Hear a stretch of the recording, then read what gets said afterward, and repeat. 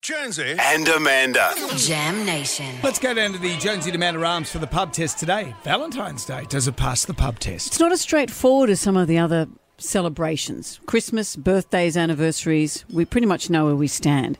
Valentine's Day, even if you're in a relationship, can be fraught with anxiety.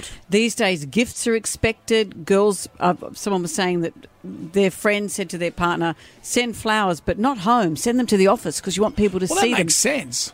Well, but then the guy's probably thinking, I just thought you'd like some flowers. No, I want people to see me receive the flowers.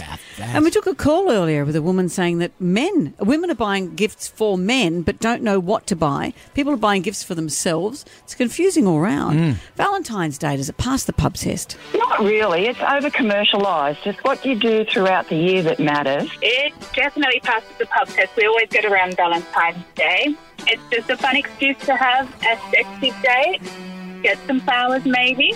Not really, because you should be doing nice things for your partner all year round. I think that if you've been married forever like I have and been with my partner, you should love each other every day. Absolutely. Valentine's Day is great. I mean, it's a bit of fun.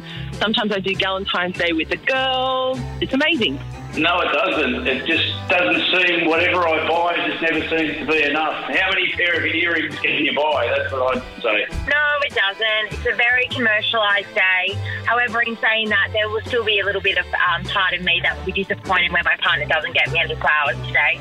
If you need one day a year just to remind yourself that you love your significant other, then you really must be looking at your relationship, because I tell my partner who lives in Italy every day that I love him. It's interesting, though. A lot of people are saying, one day a year. What's the point? You may as well do it every year. But sometimes we like the rituals. We're a culture that doesn't have many rituals anymore.